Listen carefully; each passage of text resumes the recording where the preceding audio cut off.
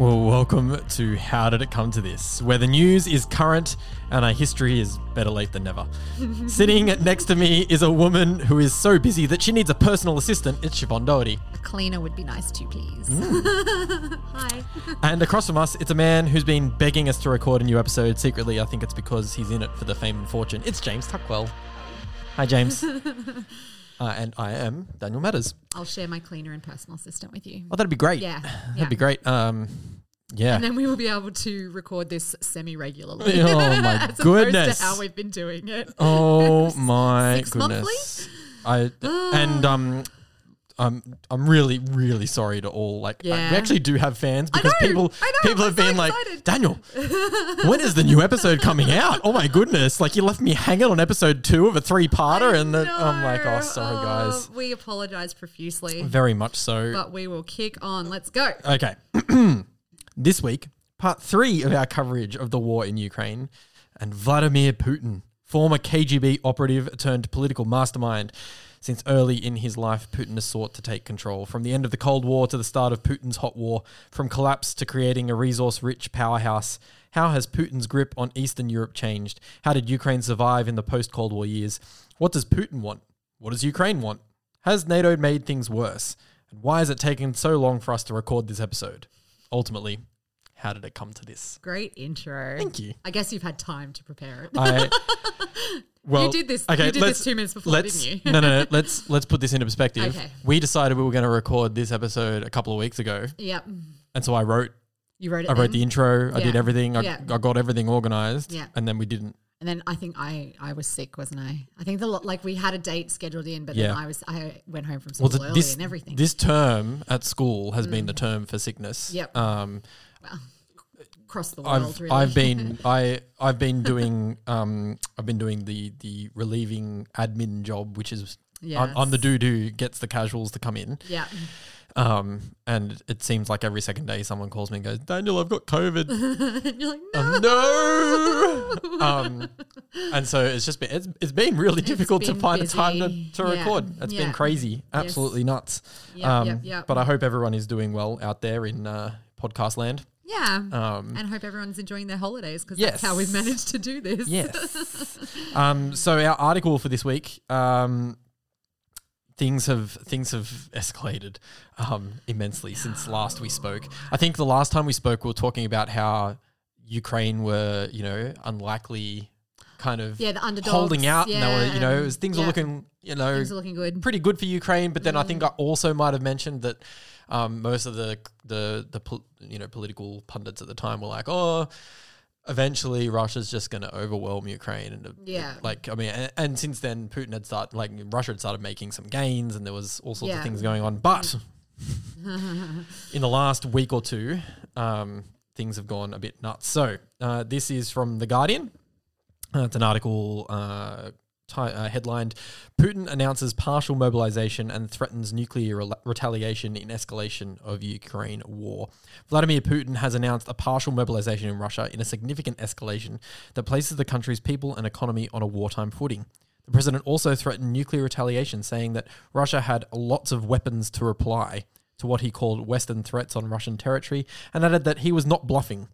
In a highly anticipated televised address, Putin said that Russia's first mobilization since the Second World War was a direct response to the dangers posed by the West, which wants to destroy our country, and claimed the West had tried to turn Ukraine's people into cannon fodder. Military service will apply only to citizens who are currently in the reserve, especially those who have served in the armed forces, have certain military professions and relevant experience, he said. Shortly after Putin's announcement, the country's defense minister, Sergei Shoigu, that's really hard to say, said 300,000 Russians would be called up as part of the mobilization that will apply to those with previous military experience. Which it seems is just complete rubbish, because if you watch the news and anyone who has fled, and lots of people are currently fleeing Russia, people got called up who's like, it's like, I'm an IT guy and I've never been in the military and here's my call up. So it seems to be complete rubbish. Yeah. I think a lot of people are talking about it's a way for Putin to flex his muscles. He never, like, a lot of people were like, he's never going to do a mobilization because that's political suicide for him, right? Because then you actually are involving regular Russian people who may or may not agree with him, right? And that's dangerous politically for him. So most people are like, he's never going to do a mobilization, right? Right. And I think with this idea of a partial mobilization that on the face of it is for only people who have ever served in the military, on the face of it, means that he can say, well, it's just... it's only people who have served in the military for. It's not. Well, I'm not doing a general. Mobilization. So in that way, he can kind of still keep it that special military operation without being like it's a full blown war. Everyone. Yes. They're still not allowed to say the word war, right? No, they're still not. Not a war, it's even still though not you're a war. mobilizing your population. Even though he's mobilizing, okay. And even though they're also doing some total war kind of things as well. With the economy. Like what? Have you read? Like they're looking at gearing things towards manufacturing because I was saying to James the other day that they're running out of weapons because of the sanctions. That's a classic Russian thing though, isn't it? Well, because of the sanctions, they're running out of they can't get a hold of any microchips. Okay. Those things are hard to come by anyway because of the pandemic. Well, right? kind of. I mean, military spending on microchips is, they're the first people to get them, essentially. Like, they're not going to go into the open market before you sell them to an army because that's the lucrative deal. If you're making them yourself. Yeah, that's the lucrative deal. Right? Yeah. But they can't get microchips. They're down to. I heard the other day they're down to their last 50 missiles. Oh. Which is pretty ridiculous. No, well, I mean for them, no. Well, I mean yes. Go Ukraine. It's okay. So is this the move of a desperate man? Again, I hate speculation on this podcast, but it does feel like it. I love it. Let's speculate. I do. Look, secretly, I really enjoy speculation. But I feel like we're a history podcast. I don't like it. But anyway, that's okay. I do think it feels like that. I mean, we can look at it in terms of historical context. Like historically, in the past, yes. when leaders have made decisions like this, it definitely looks feels like something someone does when they don't have many other options left to them. It does definitely have that. And he still doesn't want to press the button yet, which we're all very grateful for. Yeah. Well, because he also knows too, if he pushes the button completely, that risks NATO intervention. For nuclear war for some of the kids that might be listening. Well, yeah. But like if he pushes the button even on just like a general mobilization, that risks bringing NATO in, which you don't want to do that. He doesn't want to do that. No. And yeah, pushing the button on the nukes though, I still don't think he's going to do that. We really hope not. I mean, that's okay. That's real speculation, that one. Well, yeah, I mean, I didn't even push you there. Anyway, the focus of this episode is going to be from the collapse of the Soviet Union up until invasion. Yes. So let's get started on that. Okay. Let's go back in time, shall we? Let's. Where are we going to? Well, where are we going to? That's a good question. So, like, I think I've probably got the earliest date here because so let's explain because I'm going to be doing a little bit more on Putin. You're going to be doing a little bit more the myth, the legend. Because that's where that's where my interests lie. Yes, the great men of history. When you put it like that, it sounds so white man. Yes, it does. I'm sure he could talk about a woman if he wanted to. You could talk about a woman. Of course, I could. Although then I would also feel like I'm mansplaining women. You can't win. I can't win. I can't win. I feel a little bit sorry for you. You shouldn't. Don't feel sorry for me. I'm a white man. Don't worry about it. Yes, and I was going to sort of look at just like Russia and Ukraine in kind of the bigger scheme of things. Yes. Yeah. So we're going to go back to 1952. Ooh, okay. His birth, I imagine. Yeah. But to take us there, I've got a special song. Are you ready? I'm so excited. Okay, here we go. Ой, у лузі червона калина похилилася, чогось наша славна Україна зажурилася, а ми твою червону калину підіймемо, а ми нашу славну Україну гей розвеселимо. emblem of the Legion of Ukrainian Sikh Riflemen. And it's titled "Oh in the Meadow of Red Gilder Rose." Very pretty. No wonder they always do so well in Eurovision. I guess so. Yeah. All right, so I'm taking us back to 1952 because that is when Vladimir Vladimirovich Putin. Don't you love a man that has the same name twice? The baby's so good, they named him twice. Yeah, that's right. Born on the 7th of October in 1952. Oh, does that mean he's a Libran like us? He is, unfortunately. Oh, he just throws all of those characteristics out of the water. He's not balanced. Yes, because we all know that horoscopes are so true. Oh, I believe in them. I like them. Look, I actually think his birth date is a crucial detail in understanding the man. Because of horoscopes? Or? No, not because of horoscopes. Because of the time of history that it is, right? So he's born, he's a baby boomer. He's a boomer, right? Which, in a Russian context too, though, puts him square in the, so he's square in that moment where Russia is a world power. Superpower, and height of Stalinistic communism. He grows up in an era where everyone fears the KGB. Everyone is geared towards a Russian state that is, all dominating in every sense of the term, right? And I think that's really important because from early on in his childhood, Putin wants to be a KGB officer. Yes. Right. When he was in kindy, it's like, what are you going to be when you grow up, little Vladdy? A KGB I want to be in the KGB. Did he sound like that when he was 5? That was him when he was 5, riding on a horse, shirtless. If you haven't seen Vladimir Putin on a horse riding shirtless on a horse, you're very Google lucky. it because there's many appropriations, many memes that have come from that. Oh, that crocodile thing one's pretty good. Yeah, so if you look at James is doing it for if you look it up, there's versions of him riding sharks and velociraptors and all sorts of things. But anyway, there's a story. We're not sure how true it is, but there's a story that where he is in high school and he goes to the local KGB office and he is like, I want to work for the KGB. And the guy is like, bro, you're too young. You can't work for the KGB. Yeah. And he's like, well, what do I have to do to work for the KGB? Try me. And they said, well, go study to be a lawyer. And then, that'll be useful for the KGB and then come back and see us. And so that's exactly what he did.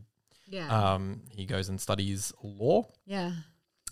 And he studies law at St. Petersburg University, and a lot of people also talk about his youth in St. Petersburg being really formative as well. Yeah.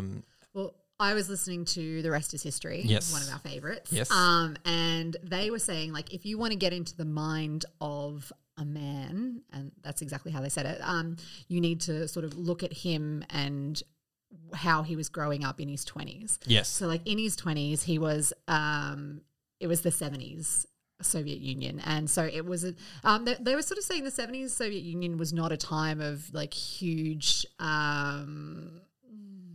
idealistic communist values, but it was very stable sort of time, and Soviet Union was kind of at the height or getting to be there at the height of its power. Yep.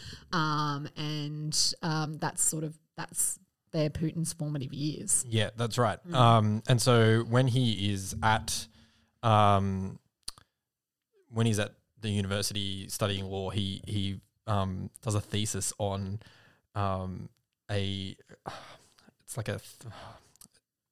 I guess it's a theory of international business law. Okay. But it's called the most favored nation trading principle. Yep. Okay.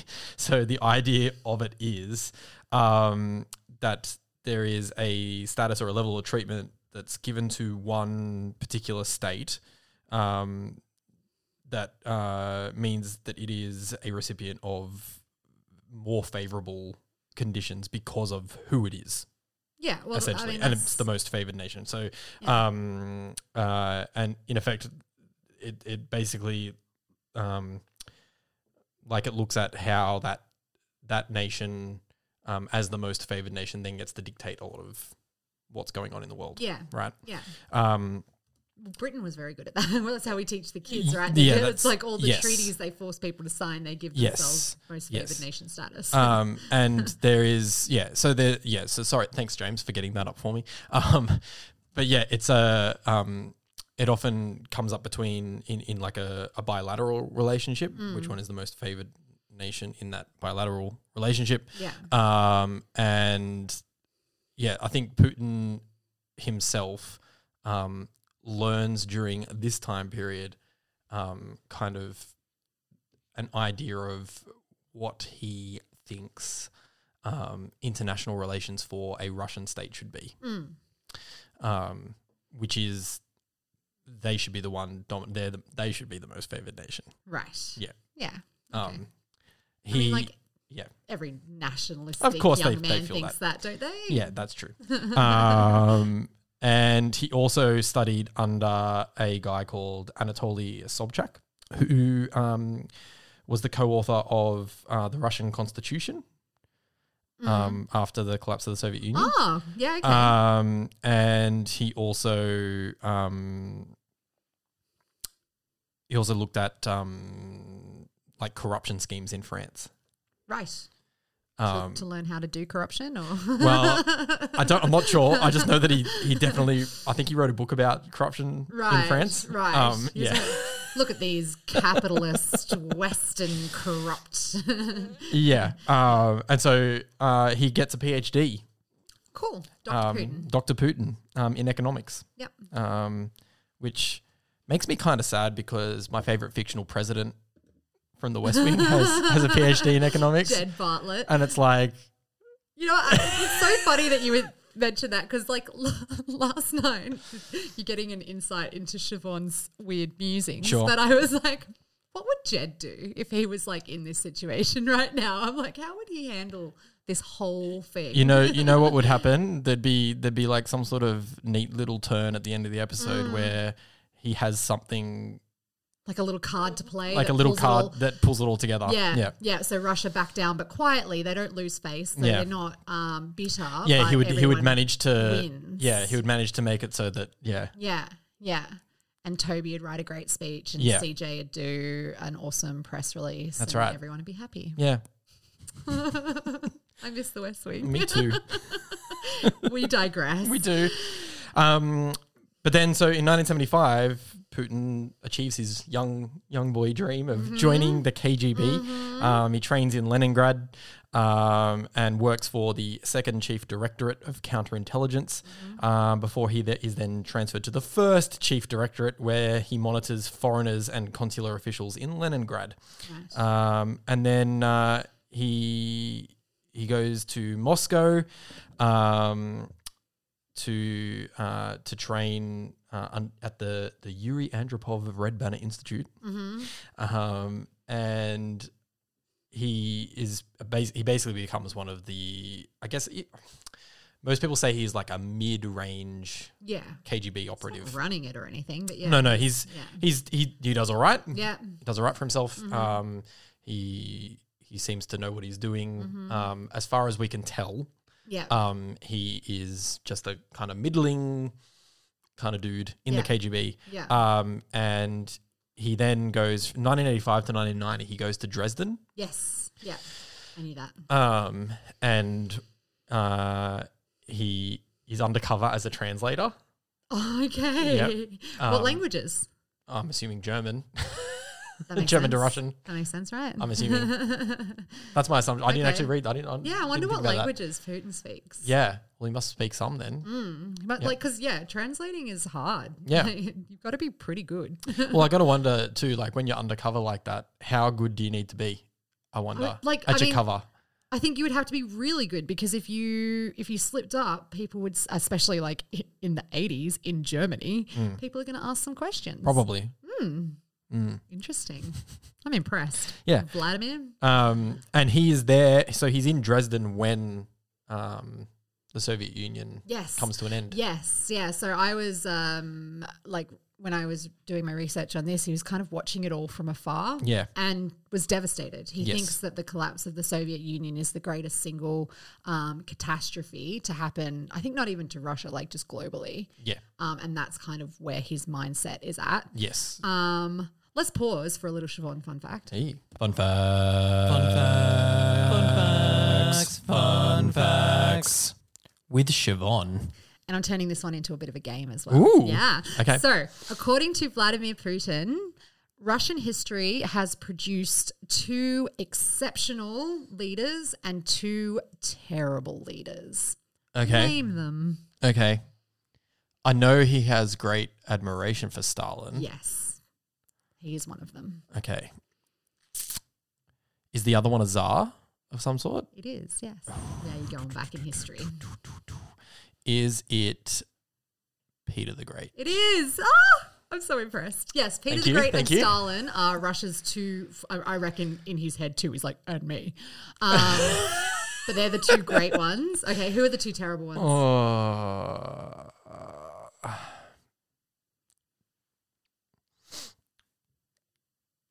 I don't know. Considering the event that we just mentioned. Well, okay, so is Gorbachev Gorbachev, one? yeah. Okay, so Gorbachev's one. Yeah. Is the other one a czar? Yes, it is. Okay. Is it Alexander? No. No, okay. Oh, you mean with like the freedom of the serfs? Yeah. Yeah, I see where you're going with Okay, that. No. Nicholas? Yes, okay. Nicholas II. Yes, Yep, okay. yes. Good job. I'm impressed. Well Thank done. you. So yeah, like that's kind of how he perceives Russian history. Like I thought that's very insightful into who he is. Whereas like Gorbachev really idolized Lenin. Yeah. And wanted to go back to, he's like, we took a wrong turn. Stalin was terrible. Yeah. This is not what communism's supposed to be. We need to go back to Leninist ideals, and which require more freedom, more democracy, more of this, more of that. Which is funny when you like, because, you know, like we teach this. Yes. Right. And I often talk to the kids about, you know, when Stalin comes to power, it's really a transfer back to monarchy. Like it's really a transfer back to like Nicholas II. A rose by any other Which is name. funny. So he thinks Nicholas II is the worst. Yeah. And Stalin's really great. Yeah. But in essence, they were really similar in the sense that like they both wanted complete hold of power. And they were both grasping to hold onto it. Yeah. You know, in different ways, but like with varying degrees of success. Yeah. That is interesting. Yep. Yeah. Oh, James did fact check Putin's second language is German. He frequently uses when he travels to German speaking countries. Okay. How many German speaking countries are there? There's a couple in Africa. Germany. Or they're not anymore. So Austria. Can't think of any more. they were so late to the imperialist game, they missed out. Papua New Guinea. They don't really speak German, do they? No. Well, there you go. Yeah. So, that's interesting. No, that's Do you like that? That was good. Thanks. That was good. Thanks. So then from 1990 onwards, Germany, Austria, Belgium, and Luxembourg, and in Switzerland and Liechtenstein. 42 countries around the world. Who knew? There you go. Who knew? 42. That's actually more than I thought. Yeah. Yeah. Not as useful as French, though, is it? No. Okay, so in 1990, so Putin comes back to St. Petersburg, and he's appointed an advisor on international affairs to the mayor of Leningrad, who is Anatoly Sobchak, his former teacher. Yes. So obviously, and they call this a special relationship between the two because they both help each other. Yeah. Go places essentially. Yeah.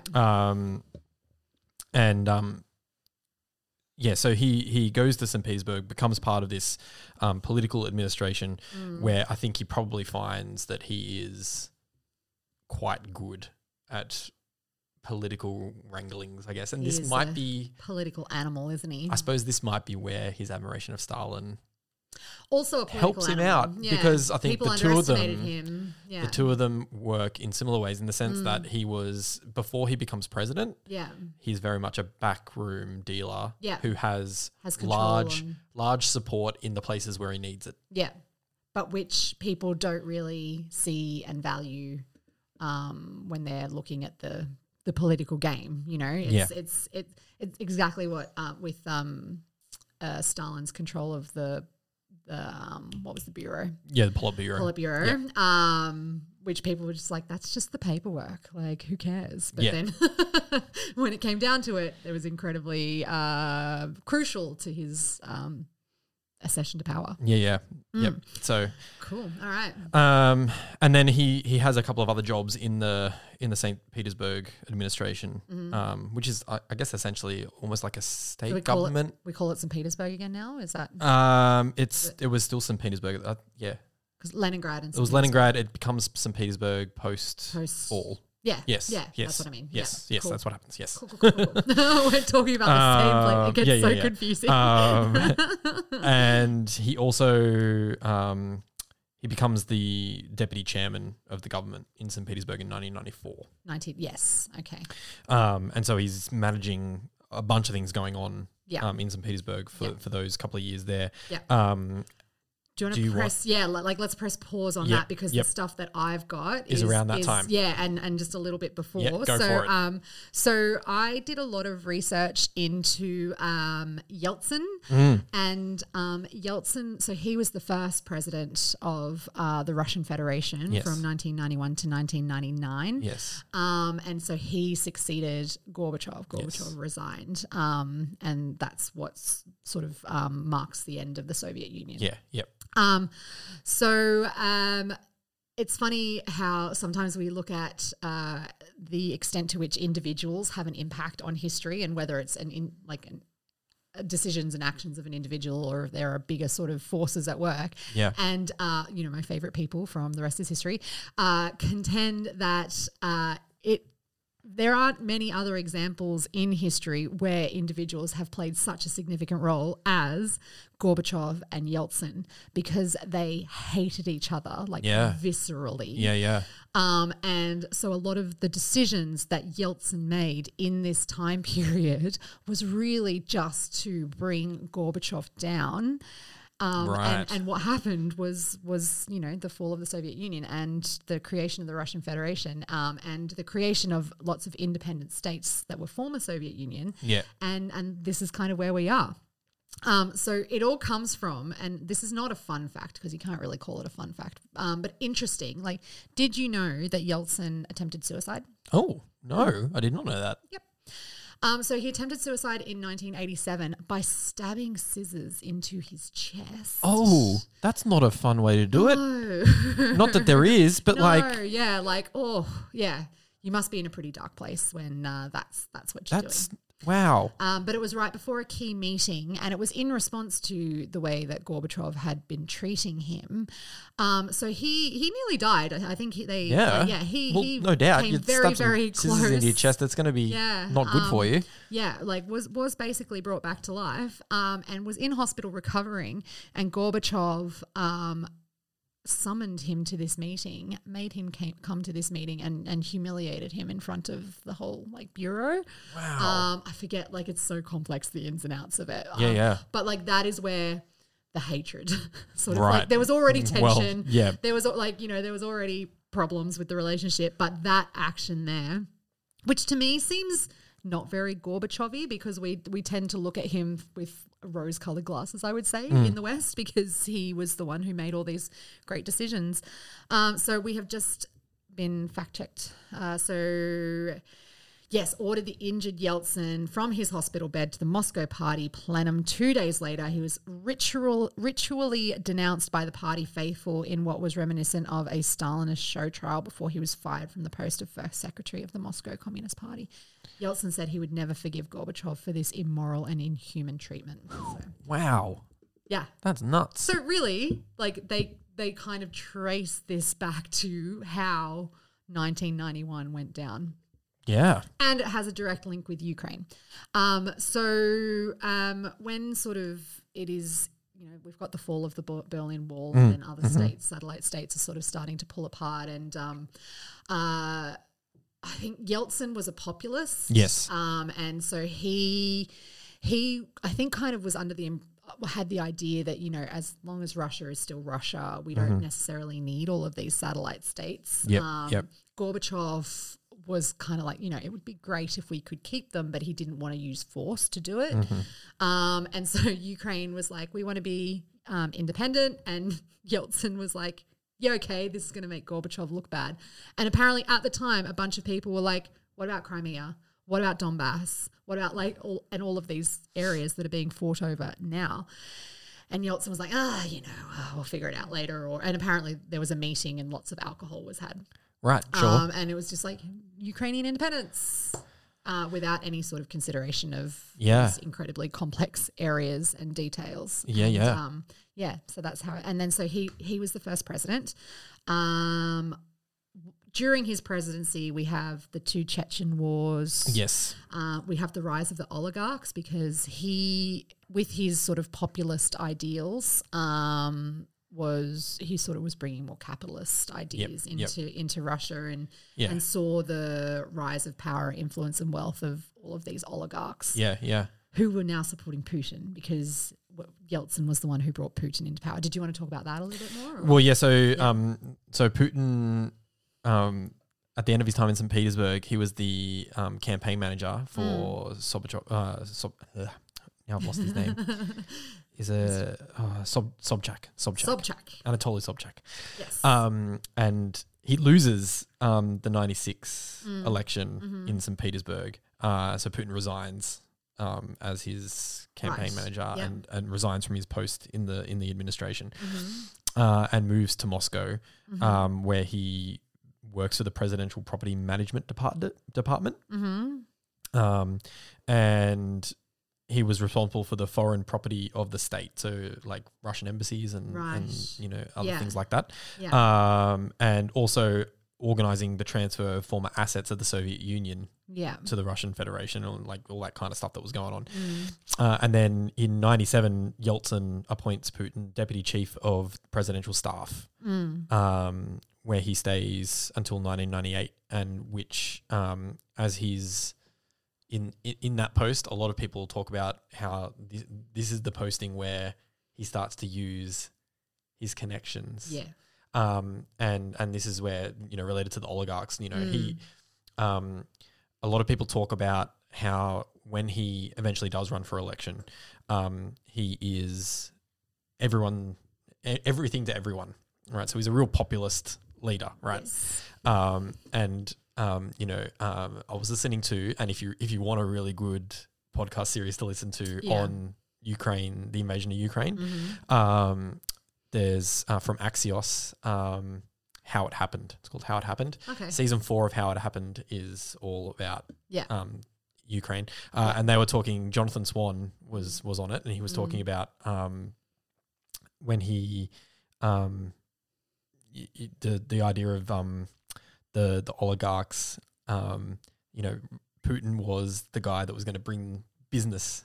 Right. Yeah. But then to everyday people, Putin was the guy that was going to be stability and he was real, like, he was just like them. And then to the KGB, or the former KGB, what was now going to be the FSB, he was one of them. Yeah. And he was going to restore Soviet pride. Dare we say, make Russia great again? Make Russia great again. Yeah. And to international players too, everyone saw him as like a straight talking guy who was going to be someone, if, maybe they weren't going to be friends, but they could at least do business with him. Yeah. Okay. And so he had this real, in his early years, charisma. I was going to say he must, even now, still be an incredibly charismatic person. Yeah. To have been in power for as long as he is and retain the support that you need to be able to pull something like that off, as well as not con the West, but maintain diplomatic relations with the West for as long as he did. He stayed at what's his name, the president. Why did I not know the president of the United States? When? George W. Bush. George Bush. Okay. Not the junior one, the senior one. George Bush. Went to the George Bush. That was the name I was after. That was just a mental blank, guys. I do know who George Bush is.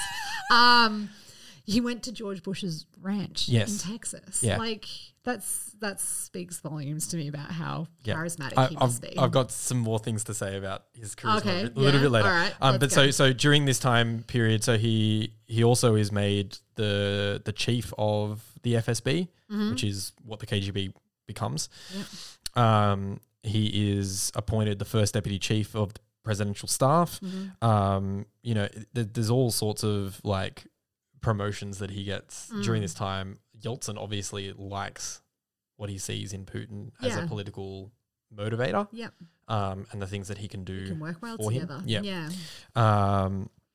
And in 1999, he's appointed one of 3 first deputy prime ministers, and then later that day is appointed acting prime minister. And that kind of coincides with Yeltsin's like fall from grace. So he was an incredibly popular leader when he was first elected in 1991, but by 1999 he was controversial and highly unpopular, I think due to the wars in Chechnya.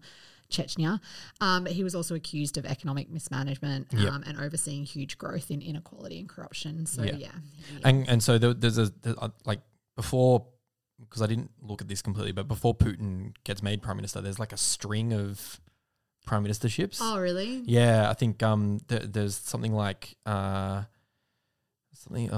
had the number here. I suppose between 99 and because you said if you he was the fifth prime minister in fewer than 18 months.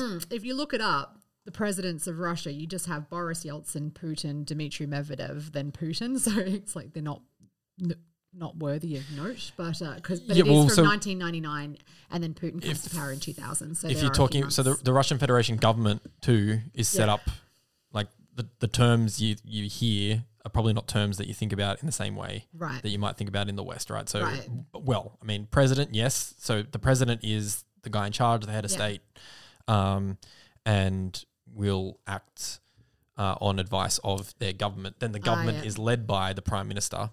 Yeah. But the prime minister is really in a more of an advisory role to the president. Yeah.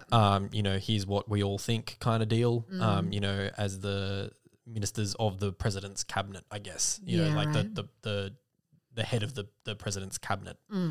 I think like anything when it comes to Russia, when we're teaching Russia, when I listen to podcasts about Russia, it's like there's always this this is incredibly complex. This is how it starts off with this is incredibly complex, and we're going to try to talk about it, but just be aware. I think it's one of those.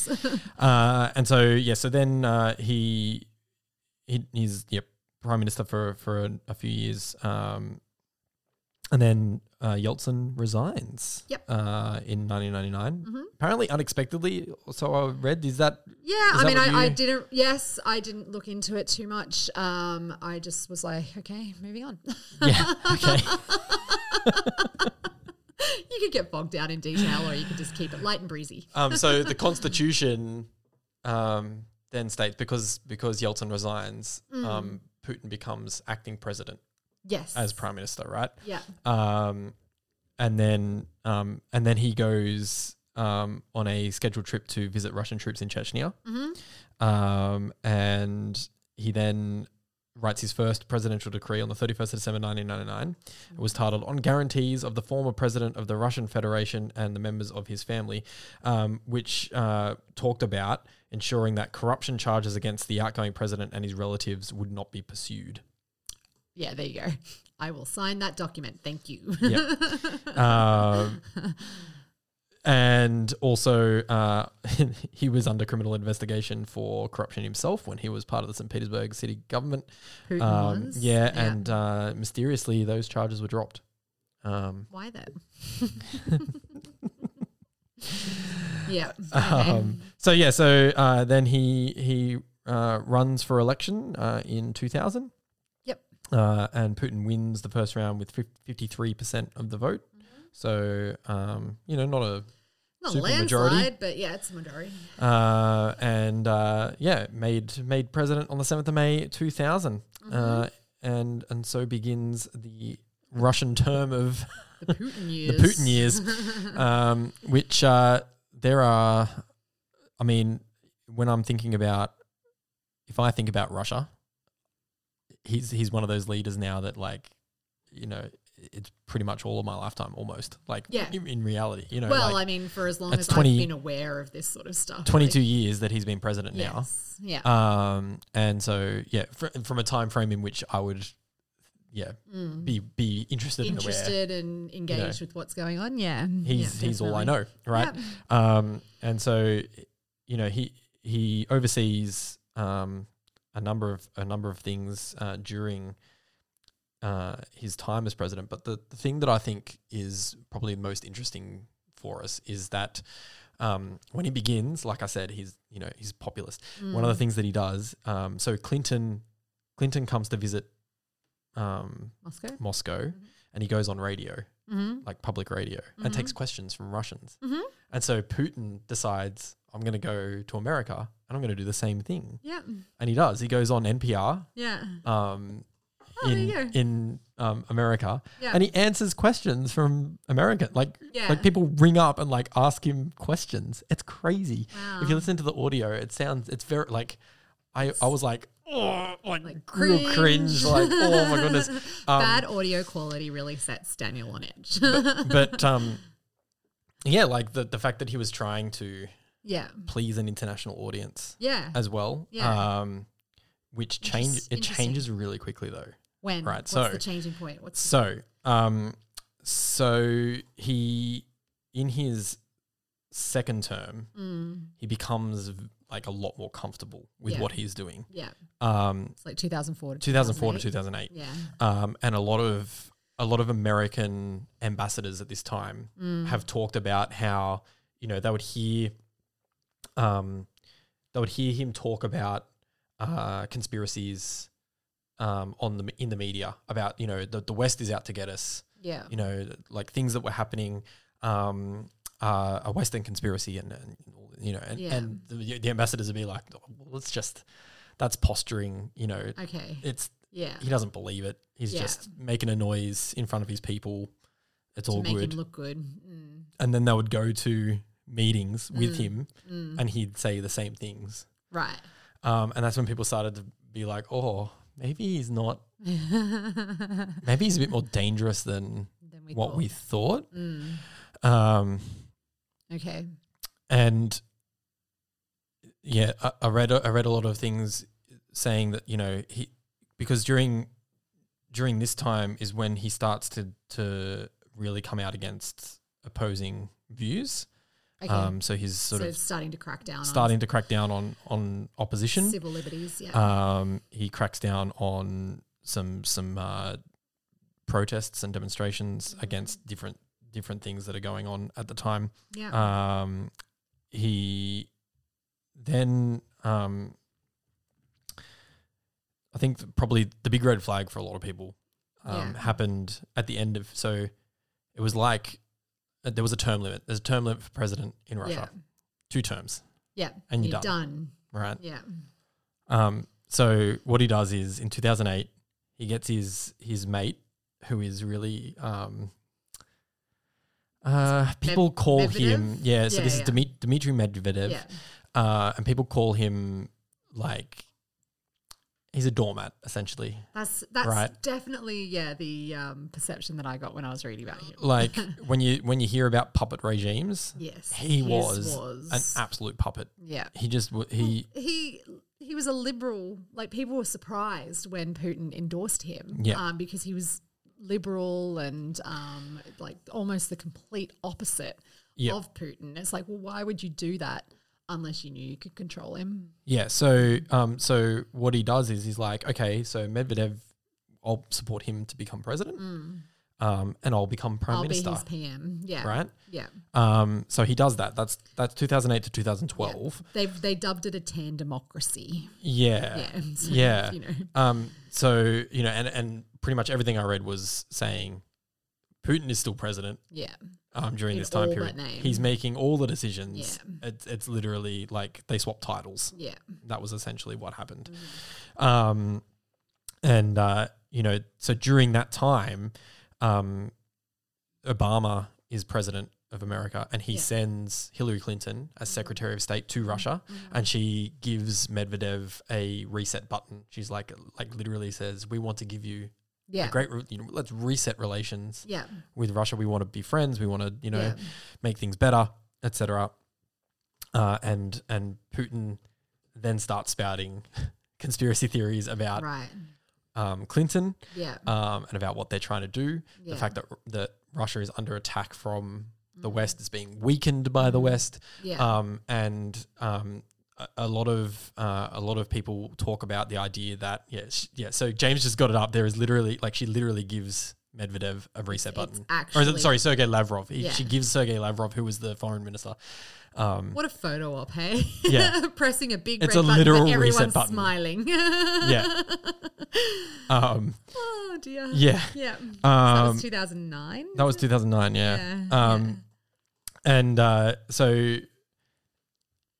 and then the other thing that happens during 2008 is the global economic crisis had just happened as well. Yeah. And Russia's not doing great economically during this time period.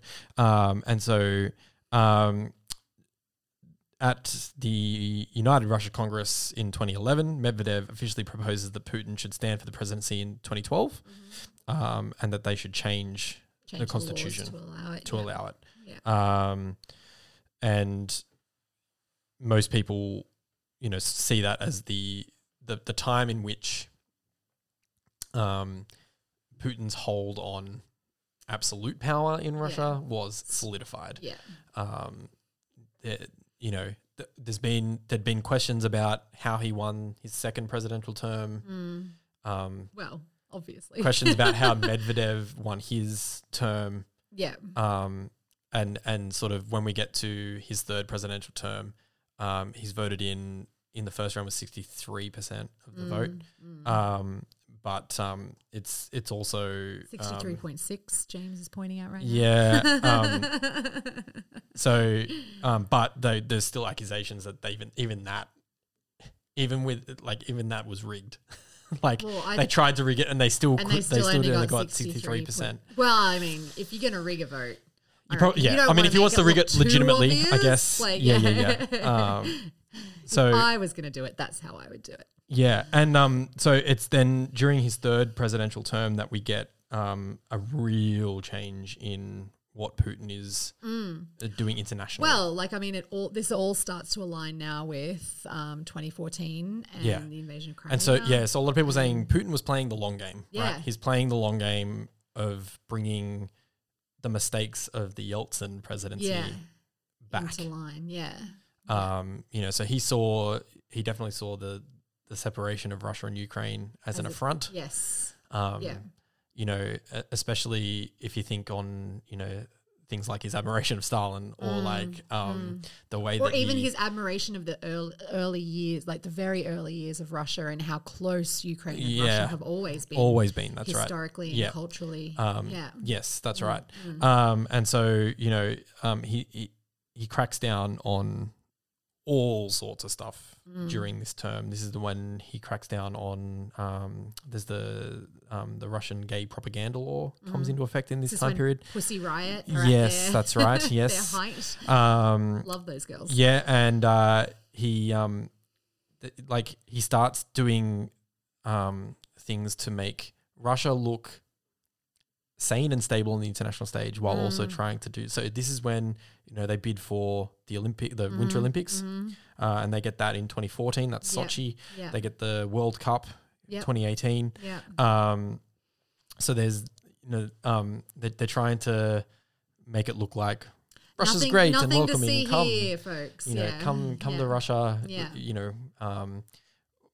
But I have friends who traveled through Russia. Yeah, who are really into one of them's learning Russian language and got the train, went to it all over the place, loved it. Yeah, it was amazing. Yeah, which I'm sure it is. That's right. So he then decides that it's time to strike. Now, there's lots of people who talk about, did he have an end game in mind before we get to this point, right? Because he was he was getting older by this point. Yeah. Right. So when we get to his third presidential term, in 2013. Yeah. He's getting into his 60s. Yeah. And I remember listening to things back then about whether or not he was thinking long term, how much longer can he hold on to power, and can he achieve his goals within the next couple of terms, right? What was he going to do? Okay. And so people were like, well, okay, Chechnya, sure. Yeah. Will he make a play for Crimea? Will he make a play for some, will he bring Belarus into the fold? Georgia. Yeah. There were ideas about what's he going to do. But most people were of the opinion that he wouldn't do Ukraine because Ukraine at the time had been promised in the 90s that they would be able to join NATO. Right. And we know Putin was really angry about that. Yeah. Right. He has a big thing against NATO, yeah. Essentially because he sees it as an alliance system that is just basically geared towards getting rid of Russia, essentially. Which, I mean, he's kind of not wrong. Yes. It was originally created out of World War II as a bulwark. Against Russia at the time. Yeah. And a lot of of allies. And those things don't change overnight either. And during the 80s and 90s when Russia is in its decline, they try and figure out what they're going to do with NATO because they don't want to get rid of it. Yeah. And the NATO aligned countries are like, well, can we what if we become like an economic kind of treaty as well? Or what if we kind of, do some other things and help neighboring nations in Europe get better. And so they try to do that kind of thing but everyone knows they're there against Russian forces, I think this is, if we're getting into the invasion of Ukraine, it's one of his biggest things that he underestimated was the will of NATO. Yes. I think he thought that they wouldn't put up a fight to the extent that they did. Or they wouldn't move to help Ukraine to the extent. He definitely didn't think that NATO would get themselves involved because they would be too scared that it would be an all-out conflict war against Russia, right? Yeah. And so he made that was a gamble that he made and lost. He definitely lost that gamble. So prior to this, Ukraine.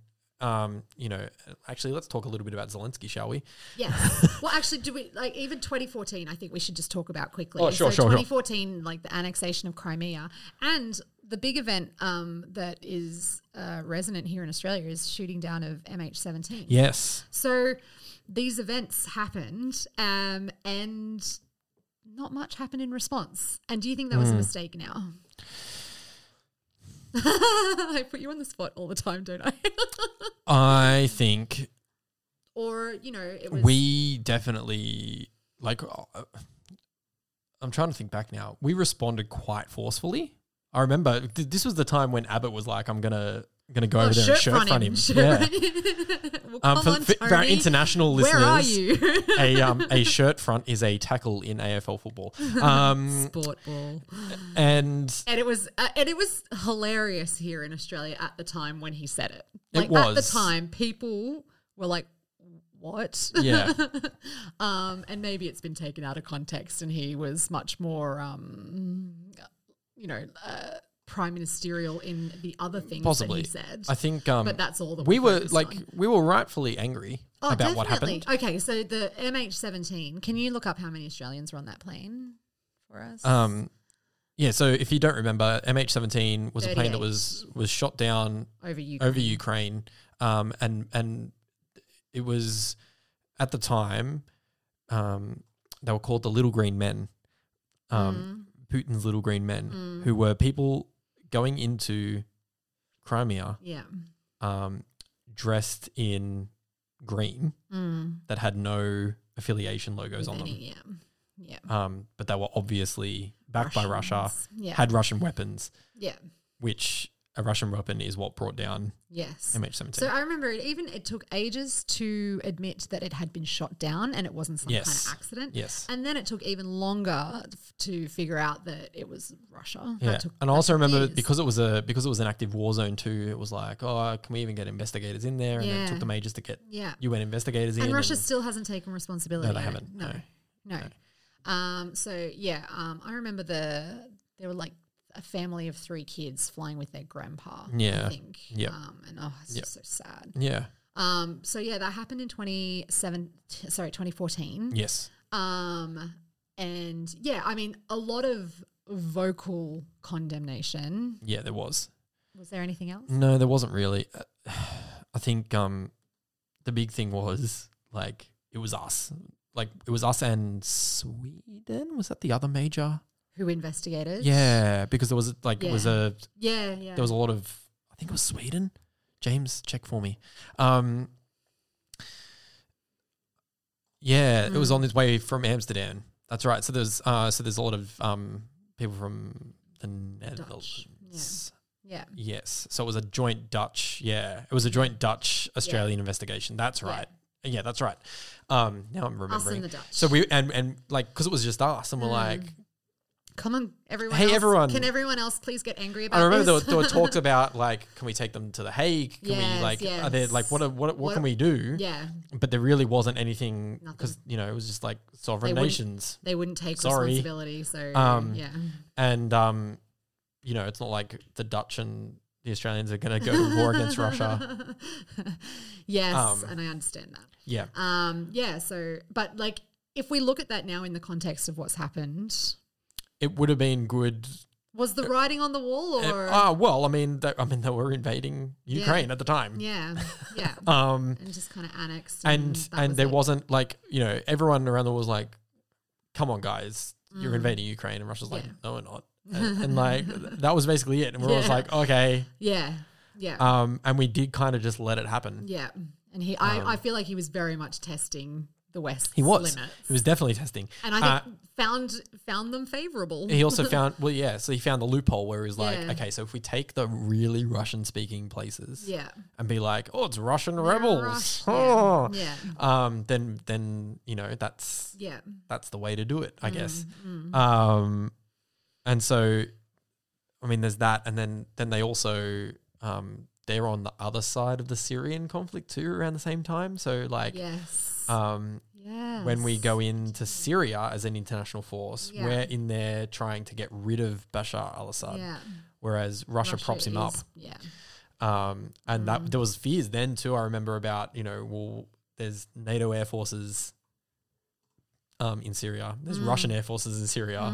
Is this a proxy war? Yeah. So there was that going on as well. And so I think with all that going on, we get Zelensky come into the frame. Quickly, Vladimir. Well, I just want to talk quickly. So if you don't know much about Zelensky, I find this story so fun. So he's a comedian. Yes. He's a comedian and an actor, yeah. Who was on a TV show that was called Servant of the People. In which he plays a teacher who accidentally becomes president of Ukraine. It's just too good. It's a great premise. It's so good. I've seen a couple of episodes. It's a very strange sitcom. Probably gets lost in translation. It was on SBS. Like complete series was on SBS. You could watch it on SBS On Demand. Cool. I don't know if it's still on there. Yeah. But it was very a lot of people were like, he's very, like in the show, his character's very Trumpy. Like it's very like, okay, and populist and like, but I mean, it was a comedy. So that kind of makes that's sense. it. And he's like, guys, this isn't my actual, agenda for if I were to actually be president. But during that time, so Poroshenko was president of Ukraine and he was like, hey guys, let's go back to Russia. My friend Vladimir Putin is great, and let's link back up with Russia. And everyone was like, "I'm sorry, what?" No, yeah. And there were a bunch of protests in Ukraine, and there was like, and the whole annexation of Crimea, and all this stuff is going on, and everyone's like, Yeah. Like all the Ukrainians, like, no, Yes. that's not what we want. And so that's when Zelensky decides to run. To actually run for president? With a party that he creates called Servant of the People. I mean, if I was Ukrainian, I would vote for that. Well, and he's elected fairly well, I think. He clearly wins it, doesn't he? I think if I clearly wins the first round. 73% of the vote. There you go. Yeah. It was pretty, because he runs on a platform of no. Yeah. And he grows up in a Ukraine where they'd been promised entry into NATO and they'd been, He's not that much older than us, is he? No, he's not. Yeah. No. Yeah. And so, Ukraine at the time were so NATO promises entry in the 90s to Ukraine, and there's another country around that I can't remember exactly. Maybe. And I'm speculating wildly, as I want to do. And one of the things they were like is Ukraine, if you want to join, you need to do three things. There was get rid of your corruption. Right. There was make sure your armed forces are better. Yep. And there don't want a liability. Yeah. And there was, we want you to get rid of your nuclear weapons. Okay. So they do the nuclear weapon thing first. Yeah. Right. That's the easy one. They're like, let's get rid of them. Yeah. We don't need them. We don't want a war with a nuclear war with Russia. No, because we will never be able to win that. Let's get rid of them. Yep. And then we're one step closer to NATO. Great. Yep. Perfect. Yeah. Apparently at the minute there's a lot of old kind of Ukrainian government ministers who are like, man, we should have held on to those nukes. No. It could have been much less of a chance. Anyway. No, could have made things a lot worse too. But then since then, they had been kind of cleaning up their corruption stuff. Since Zelensky took power, really cleaned up the corruption. Yep. And like I've seen a lot of things with Zelensky like saying, I mean, what more do we need to do, NATO? Like like you keep saying, yes, we want to support you, but then you don't show it. Yeah. And, and they're like, oh, just you got to get better military and like you still got a bit of corruption. Yeah. And everyone's like, nah, that's crap. You're full of crap. It is literally because you don't want a war with Russia. It's like giving an essay to a kid with a 19 out of 20. It's like, what have I got to do to get the 20? It's there's a full stop there that you missed. Yeah. Yeah. And so it's I remember because when the war first started and there was this meme going around, which is how I get all of my historical understanding. Oh, yes. And it was like, wake up, get coffee, check on Vladimir Zelensky.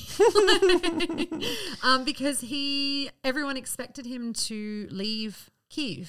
Yeah. And he did not. And his family stayed too. Everyone expected his family to evacuate.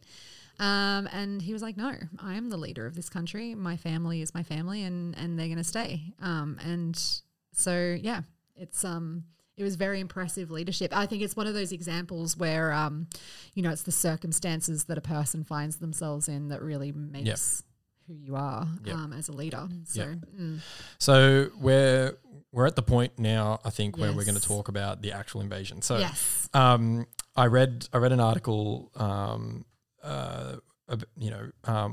does Putin want? What does Russia want in Ukraine? Essentially it was what we've been saying, which is, he wants to reestablish the Russian Empire, be it the USSR or the Tsarist regime. Yeah, I don't think Putin cares. He wants a Russian Empire again. Yeah.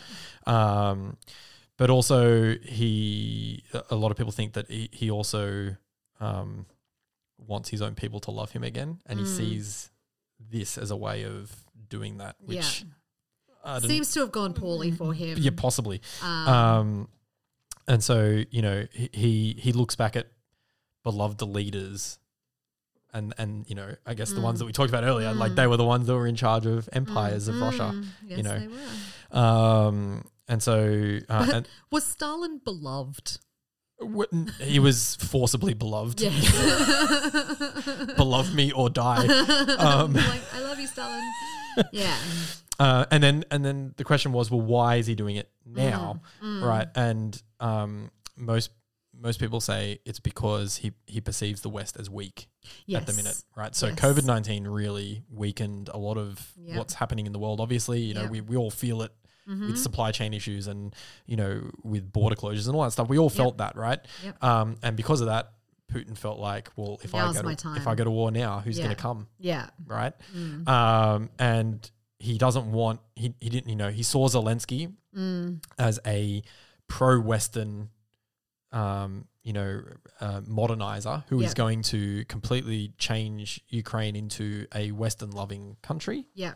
And so I think he probably also saw him as a joke. Like, you are a I think former at first, actor. I think at first he probably did, and then he but realized, actually, he was like, you will crumble, you will buckle at the first sign of difficulty. Which he didn't. No, he did not. And so, he I think he made the gamble that, I need to get rid of Zelensky, and if I can get rid of him by doing this special military operation and forcing Ukraine to crumble, and we can get some sort of puppet leader in Ukraine, again, and then things will be better, right? And so he doesn't want Zelensky to get that goal of joining NATO. Yes. And so again, he's doing these methods of calling them neo-Nazis, and I was going to say the Nazification of Ukraine sort of line is a really interesting one. Bizarre. But it's so strange. Bizarre. But for me, it's like that is a fundamental example of propaganda where you just take the most outrageous claim and repeat it over and over and over and over until people start to believe it. Yep. And there's not a grain of truth to it. Yeah. Which, the essence of propaganda. Yeah. Yep. So I think we're pretty much there, but we've got a special end to this episode. Okay, Siobhan. Yes, we do.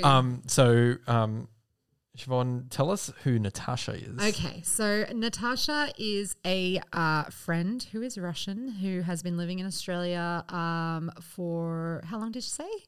It's 10 years. It's probably even longer. But she recently went on a trip to Russia to visit her family, and so has some amazing insight on what Russians are thinking, how they're feeling, what they're experiencing at the moment. And so we have interviewed her, and just some incredible insights. Yeah. And we want to thank her very much for being brave. I think it's brave to do what she has done and speak up about what she has witnessed. Yep. So here's our interview. Okay, so we have a very exciting addition to this episode today. Let's say friend of the show has agreed to come and speak to us because she is able to offer unique insight to the Russian perspective of this conflict. We're going to call her Natasha, but that's not her real name. So welcome to the show, Natasha. Thank you very much. Thank you for having me. Excellent. Thank you so much for coming on. We really appreciate this insight that you're going to give us and acknowledge that it's not without its risks. Yeah. So thank you so much for that. We're just going to start. Can you just tell us a bit about yourself? Yeah, so it's interesting how you mentioned about the Russian perspective because it's hard for me really to offer what is Russian perspective because I haven't lived in Russia for a long time now. So I left the country in 2009, and most of my time lived now 11 years in Australia. So for me, it probably would be hard to give like a true from what my opinion is to opinion of Russians. However, I've recently visited Russia, and it was the first time since pandemic started and since this conflict started that I visited the country, and it was nice to see what real people in Russia think. And number one thing that everyone was telling me is like, can you please explain in Australia that we don't want this?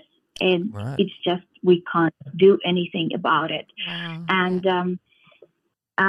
the saddest thing I would say probably that not always fully understood is when you lose a democracy, it's a slow process that people sometimes don't notice because it's like small step here, small step here, small step here.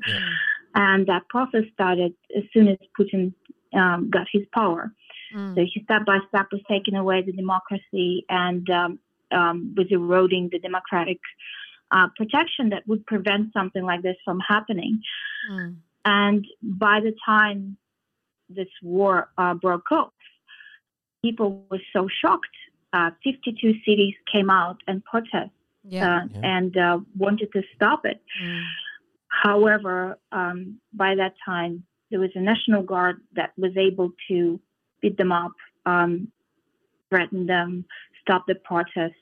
There was prevention laws that will prevent people from going on protests without getting government approval. And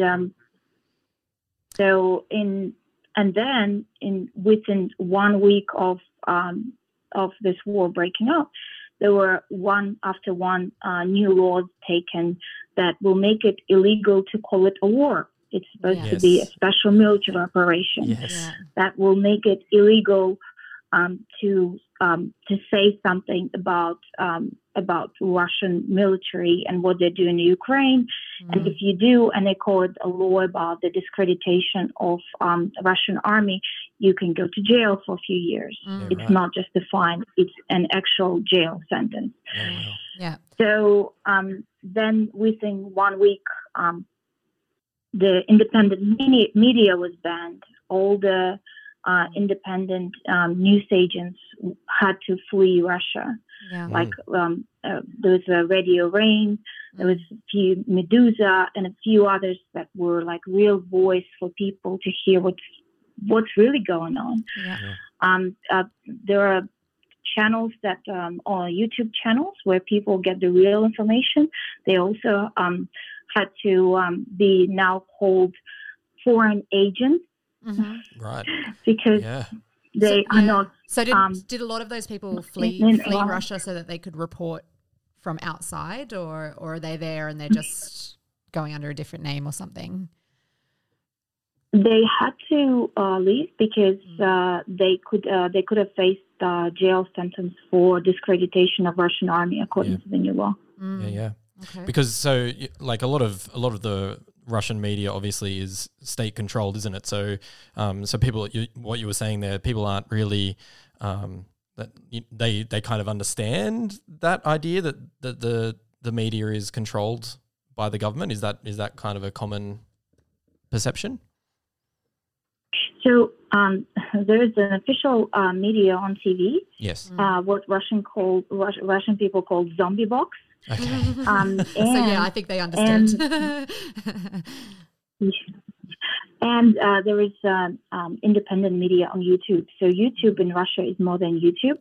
So it's full of media channels that are that really deliver the real news. And what we call it, Russian people pretty much crowdfund everything independently of government because they don't rely on their government. When it comes to helping kids with cancer, it's crowdfunded, and based on donations. When it comes to our independent media or our we crowdfunded and supported through YouTube. When it comes to the opposition leader like Navalny, he was working based on crowdfunding platforms. So Russians crowdfund everything because unfortunately government does not support it. So people know what's going on. And even when Instagram was banned, and right now everyone is using VPN so they can still use Instagram, to the point it's like it's almost a form of protest that like we don't care what you say, we're gonna still use it. Like when I was back in Russia in September, even restaurants saying like, "Oh, can you tag us in Instagram?" Oh, okay, so it's banned in the country, but people still advertise it or like tag us on Instagram. And it's having access to these platforms is so vital to keep freedom of speech because it doesn't exist in regular TV channels. So is Navalny still like around and vocal at the moment in Russia? What's he up to? So after the whole preparation for this military operation started way before. And number one thing that what they wanted to do is they wanted to prevent the opposition leaders to be able to gain momentum with protests. So they started pushing them out of the country or putting them in jail. As a part of that effort, Navalny was poisoned. Yeah, I remember that. Then he spent some time in Germany recovering. Yes. And then when he came back to Russia, he was arrested and he's currently in jail. And unfortunately, he's been transferred to maximum security jail, and most of his time are spent in solitary confinement. Wow. Yeah. Okay. That's pretty rough. Yeah. So did you what changes did you notice like were the most stark changes from when you were last in Russia? Well, I think everyone is remembering in their heart the Russia that we wanted to see, and that was the Russia of the World Cup. And that's when lots of people from all around the world, including Australia, came to Russia. Everyone was happy, and all the youngsters were like volunteering and trying to make sure that people are welcome, that they're not lost, helping them out. And it's just a feeling of being accepted and being a part of the global world, and being one with the rest of the world, and being really happy and just not having any animosity with any other country, being the opposite, being like one of the fun places to visit, being a part of the global world. That's what young generation of Russians were dreaming about. That's what they wanted for their country. And to see right now having all the steps taken by so many countries to shut Russia down from the outside, but then the brick wall is also built from the inside, and where so many websites are banned. When I was there, I wasn't able to access LinkedIn, Facebook, Google News. So lots of things like you're trying to go and it's blocked, and everyone's like, "Oh, you still don't have VPN?" You're like, "Come on, just get it." I'm like, "Well, I'm here only just a short period of time. I probably can get away with not having it." But it's a crazy thing to think that it's banned, and lots of things, lots of opportunities that people used to have, like working for international companies, and moving around. It's all disappearing from them. And at the same time, to think that your country is participating in something that you as a person will be personally embarrassed for the rest of your life, it's a very heavy burden. Yeah. Do you think it's fair to say that older Russians feel the same way, like Russians who might remember like the Soviet era and the Cold War a bit more? Russians didn't really see the Cold War as a war back then, because I would say what most Russians remember is, and number one phrase that my grandma was saying, they remember Second World War when it was really hard. And number one thing that my grandma always say, any economic crisis, anything political problem, we can live through everything as long as there is no war. And the phrase "as long as there is no war" is almost like was number one thing that what people were saying. And to see that the war is actually happening is very traumatic for lots of people. And despite their political beliefs, no one wanted it, and they're still terrified of, and they understand that there is no good outcome for Russia or Ukraine in this war. There doesn't matter what's going to happen next. The outcome is not good. There are no winners. Okay. So in terms of just like you mentioned the media and how it's all been like locked down, and most people, it sounds like, have figured a workaround, which is great. But like a lot of the big international corporations have been pulling out of Russia. Like did that have a visible impact? No, I would say not yet. But for example, my mom, she worked for one of them. So some people had to, some people lost their jobs. I would say you can definitely feel that lots of people losing their jobs, or some companies, they offer their employees to move to different countries, which I think was a fantastic effort to help them out. Yeah. But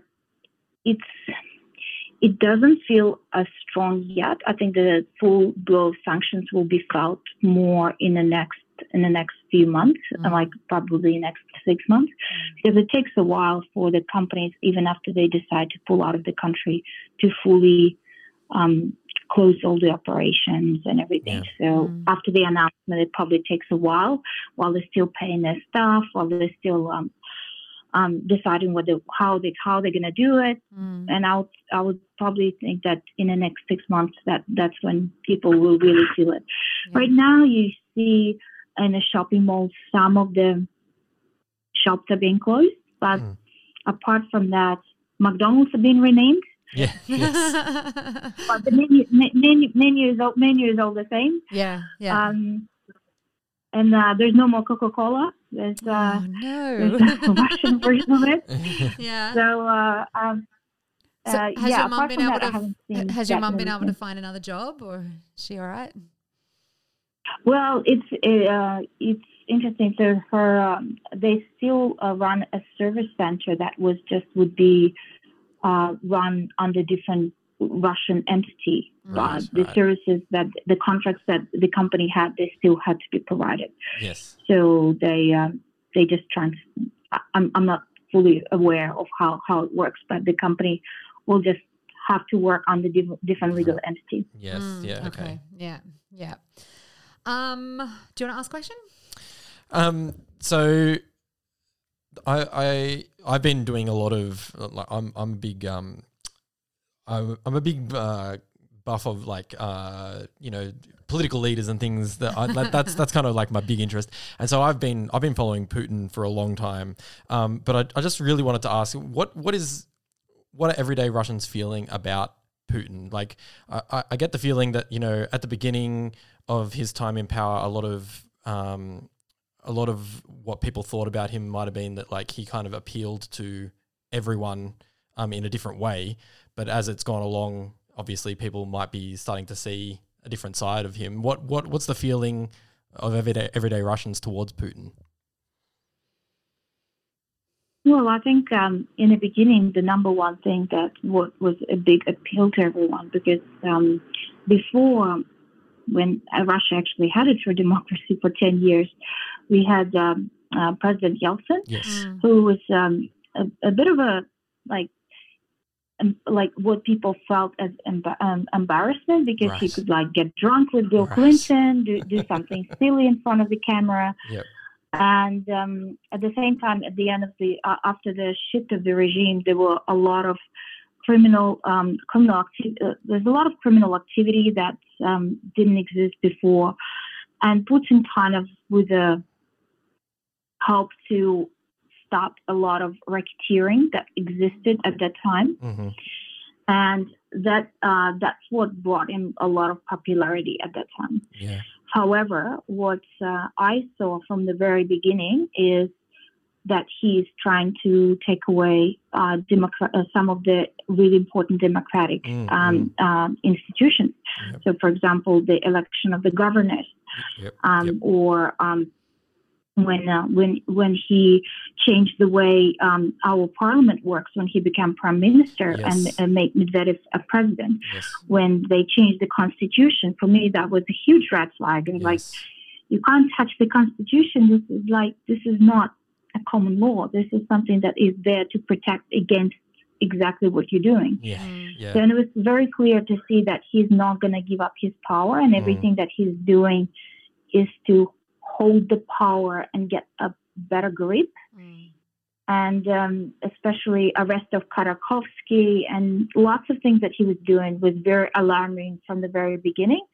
Some people didn't see it, but for me and my close friends, that was clear sign that the democracy is disappearing, and we're probably as my friend said, he said, with clear conscience, I don't want to be a part of authoritarian regime, and he migrated to Ireland, Right.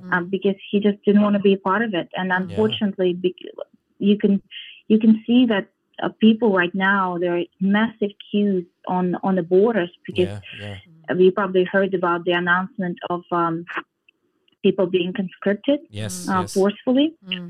And people trying to escape the country, and it's long-term consequences of this is you can't even imagine. Like some people being conscripted, some men are going to be permanently gone to different countries. What's going to be left of the country? Did that announcement happen while you were over there, or has that happened since? No. So I was back on the 15th. The announcement came exactly a week later. Right. Yeah. Yeah. Was that, and your friend's reasons for going to Ireland, was that part of your reasons for coming to Australia? I left earlier because my friend he also he left after 2014 after annexation of Crimea. For him that was a big turning point, and I think for me, living in the democratic society is the greatest privilege, and I really appreciate what Australia gives to me as a new homeland. So I have an American husband and an Australian child. So it's very the picture of modern Australia. Yeah. Okay. I think we've taken up quite a lot of your time, but I just wanted to ask. So, given the risks, what made you say yes to coming on the podcast today?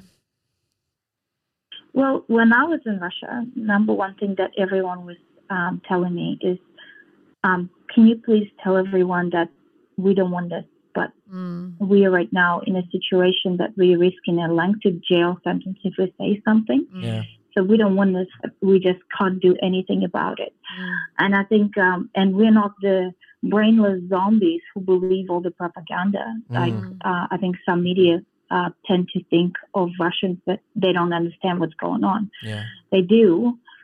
But unfortunately, they also understand what are the consequences of going and protest. Like women in Chechnya, they did it. And then the first thing that happened, their husbands and sons were taken and conscripted straight away as a punishment. People in Moscow, St. Petersburg, they went and protested. And those who protested were conscripted immediately while they were in detention. So unfortunately, the jail sentence for those protesting is also up to 10 to 15 years right now. So it's a long time. It's not a very easy choice to go and protest when you know you can get a sentence like that.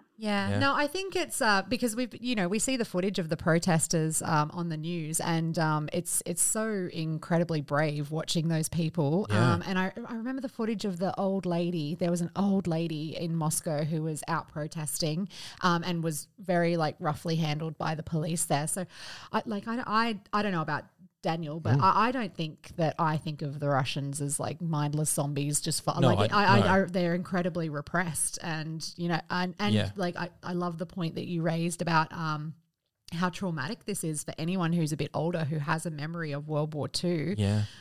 There's no way that it could be something that the Russian people want. We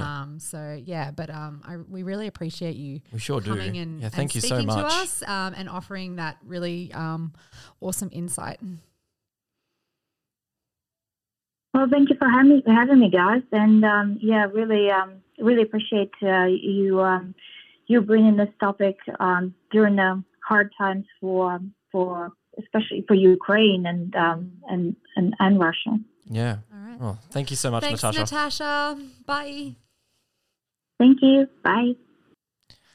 Well, that was really fascinating. Yes. And thank you so much for coming on the program, Natasha. We really appreciate it. Yes, thank you again. So, well, that's how it came to this.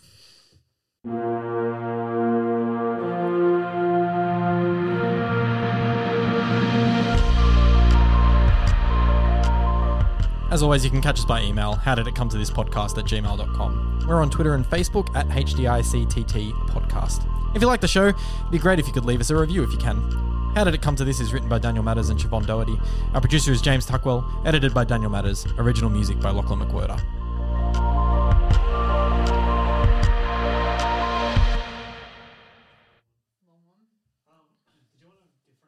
Oh, I had a really blonde moment. I was at the bowling club, the golf. Anyway, at a club with my dad watching the Swans game. Oh, yeah. And like I knew the Swans and the Cats were playing. I was like, woohoo. But then I was like, oh, so who's the other team that's made it to the grand final? And they were like, this is the grand final, Siobhan. And I was like, oh, okay. I was so busy concentrating on who was playing and being very proud of myself for knowing that. It was a very sad day. My sister was like, what, you think Temper Trap just play at the halftime of all the games? I was like, I didn't even put that together, to be honest. I was like, I was really, far out. No, we sucked. The Swans sucked. According Absolutely to the banter sucked. of the people around me, they just didn't even show up. Yeah, it was terrible. Like, it was, we played horribly. Yeah. Considering the way we played the week before, Yeah. I was very disappointed. They won. They got by to 50. They won We by were like excited. 80 points. Yeah. Swans got to 50. It's a lot in sports ball, James. ball. Yes. Sports Yep. ball. I know. I feel like James and I know about the same amount. Terrible.